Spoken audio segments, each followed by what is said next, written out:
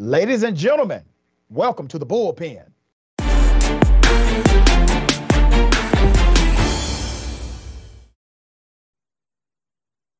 All right, in the Bullpen today, we have Josiah Lippincott, Marine Corps veteran, American Greatness columnist, and PhD student at Hillsdale College. Josiah, thank you for being on the show. How are you? I'm doing well, Dr. Ritchie. Thank you so much for having me on. I really appreciate it. Listen, man, I don't know if I want to say congratulations or condolences, but good luck in your PhD studies, sir. Yeah, absolutely. Thank you. I appreciate it. Absolutely. Absolutely. All right. We're going to chop it up about vaccine mandates, protocols, et cetera. I don't want to presume what you know, believe about that dynamic. So we will allow you an opportunity to share your sentiment, and then we'll get into the discussion. Sure. I look forward to it. All right. What do you believe about vaccine protocols in America? Yeah, the core argument that I've made in my written work is that these mandates violate bodily autonomy. They strip people of a fundamental freedom when you're forcing someone to undergo a medical procedure that they can't give informed consent to. So the arguments that I've been making in my written work and then on Twitter was that there's several layers of problems, but one of the biggest is that these mandates are being imposed administratively. So you don't have even legislatures who are making these rulings. You have unelected bureaucrats who are responsible for imposing these mandates on the American people. And I take issue with that. I believe in Republican government. I believe in elections. And I think people should be held accountable. But again, I think there's a deeper issue here, which is that forcing people to undergo medical treatments like this is fundamentally suspect. And I can get into the history of that if you'd like me to. But I'm very much opposed, and I think, and there's all kinds of reasons. But all right, let's start there. Concentrate on the law and on the fundamental question there. Okay, if I were to say to you, you oppose these mandates or protocol based on a constitutional or statutory core, meaning it is intrusion or intrusive for this kind of protocol. Would I be correct to assume that's what you believe? Yes. But I would argue there's a deeper core. There's a natural rights core, which is that you own your body. You own it. And so when a corporation, a massive multi-billion-dollar corporation or the government comes to you and says, you need to submit to medical procedures in order to keep your property, i.e. your job, that is tyrannical. And I think it's something that obviously should not be allowed. So let's go to the executive order that has been front and center of the national narrative. Biden's executive order, what has been called a COVID vaccine mandate, is actually not a mandate when you look at the wording. Literally, the order, one, does not apply to most companies, number one.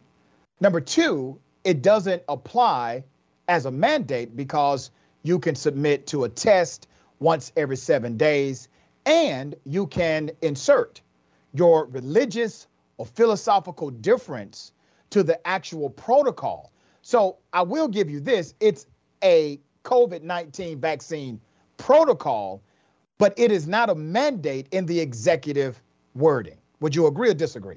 No, I would disagree. And the reason I would say that is because you can get exceptions, quote unquote, to the OSHA's administrative mandate here, the emergency rule that they put together. But fundamentally, the government is still using its force to compel businesses to subjugate their employees either to the vaccine itself or to what I call biomedical surveillance, i.e. the state and corporations that are allies of the state basically have the right now to make you submit to biomedical procedures, even the COVID test, to prove that you're healthy. One of the lines that I keep using is that you should not treat healthy people like biohazards. It's inhumane. And I don't think the semantic hair splitting makes it any better, if you will. Josiah, let's go somewhere, okay? I want to take you to the 10th Amendment of the U.S. Constitution, which basically says, hey, you know, if there's no federal law against it, states get to create these various laws to govern their state. That's something we've known, you know, since day one, right? And then you have the OSHA regulatory system, which they derive their powers from the Constitution. It was codified in a congressional statute. And it says, listen, the Congress has the right, or the authority, not right, the authority to create what's called administrative law. And under the statutory language of the federal government, OSHA has the authority to regulate issues that relate to safety, and they deal with interstate commerce. So when you make a statutory argument that somehow this is not lawful, you then have to go back and unravel what happened in the 1970s with the passage of the law that created OSHA. And you have to go back to the derivative, which is where the Constitution empowers Congress to create agencies that can enact administrative law. My point to you is, if you go down this track, which you can journey down the rabbit hole, you have to unravel longstanding federal law and ultimately the U.S. Constitution, which grants administrative power to organizations like OSHA to grant administrative law. Correct? Well, I would say let's go down the rabbit hole. So I would say, to your first point, 10th Amendment state power. In 1905, the Supreme Court made a ruling in Jacobson v. Massachusetts. And in that case, the Supreme Court decided that states had the power to compel vaccination. Here's the problem. In 1927, the Supreme Court used Jacobson v. Massachusetts as the predecessor case, as the justification for Buck v. Bell, which is the mandatory sterilization case, arguing that the power over vaccination gives a power over sterilization under the rulings about health. So I would argue, I would take issue with the idea that the 10th Amendment simply is a plenary grant of power to the states to do whatever they want. Well, it doesn't do that. It doesn't. I didn't say that. It doesn't say states can do whatever they want to do. It has to be within the statutory restrictions, and it cannot be contrary to federal law. Well, and the point that I'm making is that Buck v. Bell has never been overturned. So that's why I say the deeper argument is about natural rights. Okay. I don't think the state has the power to sterilize someone, just as I don't think it has the power to imprison people in their homes using executive edicts and indefinite states of emergency. You know, California is in a 2-year state of emergency over COVID. That's not an emergency. We have legislatures for a reason. And on that point, if I can continue, the Constitution, the deepest law in the United States, says that the legislative powers are granted to Congress alone. Congress cannot give up its legislative powers to an executive agency. They've done it, and no one opposes them for having done so, but that is a huge problem. OSHA has rulemaking and lawmaking authority, but they shouldn't. And my argument is on that deeper grounds. Congress has abdicated its responsibility, and that's a huge problem. And I want to see them. Josiah. So let me take you back to the Commerce Clause of the U.S. Constitution, Section 2B, Public Law 91-596. The U.S. Constitution, under Article 1, I think it's Section 8, Clause 3, says that the United States Congress can create these administrative bodies based on the U.S. Constitution Commerce Clause. When you say that they are basically giving up their legislative authority, they were created by way of legislative authority in order to enact not only administrative policy, but also administrative law. Do you read the Constitution differently than I do? Yeah, absolutely. And I would say that the reason is that, you know, if an executive agent is making law, James Madison said that when you combine the powers of government, the executive and the legislative are combined, you get tyranny. And that's exactly what we see now. You know, when you give OSHA the power to make rules, Congress, I would love to see Congress try and vote on a vaccine mandate for the whole country. And I don't think you're going to see that, because that would be hugely unpopular. Yeah, I don't think that's going to happen. But Josiah, think about it, right?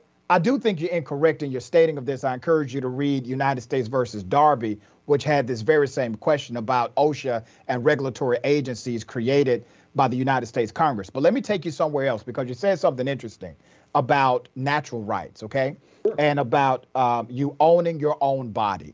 Yes. Do you think it has been against the law? Because remember, 100% of all states in the United States of America engage in mandated vaccinations, all of them. And that's for public schools primarily, and over 90% of private institutions, and the vast majority of public and private colleges require a vaccination regimen in order to attend. Have they been violating the law since day one?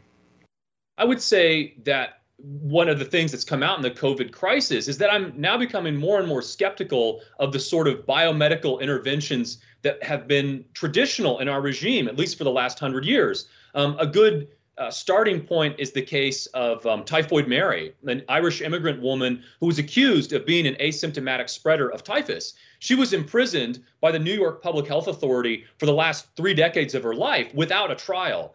And though the Congress or the Supreme Court has never ruled on stuff like that, I think there's a problem there. I don't like that case. That case lacked due process. I agree with you in that sentiment, but you did not answer my question. I only have a few minutes. Do you believe that longstanding law and longstanding common law of every state in the United States of America mandating K through 12 education, mandating vaccinations for students, private institutions, vast majority, colleges, universities, vast majority of them also mandate a vaccination regimen for the safety and a safety protocol for all students? Have they been in violation of law? Insofar as you have mandatory vaccinations that have no ability to say, look, I don't want to do it and I can get out of it, then yes, I think they. But Josiah, that's no mandatory vaccination has a concrete solid. You have to get it without exception. Even the one that you have an issue with, which is Joe Biden's executive order, provides the same exceptions as every single state mandate of the vaccination for other things. So in the executive order, you have religious exemption. You have philosophical differences exemption. You also have medical exemption. You have exemptions, and you have a test out exemption in the executive order. So if you're saying it's not a mandate, as long as you have reasonable exceptions, that's contrary to what you said in the beginning of this discussion, that you still call Biden's executive order a mandate rather than a protocol, but you just called it a protocol rather than a mandate. Well, I would argue that the question about the specific types of, so for one, you have to decide whether or not the exemptions will actually be granted to individuals. They have been granted. But the deeper problem, the deeper point that I would make is that mandatory vaccination simply should never be mandated. There's a problem there. And so if you can say, well, my religious beliefs, I want to exempt myself from the biomedical security state, I would argue that the deeper, more fundamental point is to say, look, I own my body and I want to have the right to get out from under these regulations. So I would say that, yes, insofar as the states impose these vaccination mandates, even with exemptions, I think they shouldn't. I don't think that's so interesting, Josiah. You're making the same point the executive order makes. You just said, hey, if you don't want to do it, don't do it. That's called philosophical difference, right? There's an exception for philosophical differences. The fundamental problem is administrative law. The president and OSHA should not. Well, you got a problem with the Constitution. And neither should. If you have a problem with administrative law, you have a problem with the Commerce Clause of the U.S. Constitution. I have a problem with the readings of the Constitution given in the 1930s. That's a huge problem. And I think they're wrong.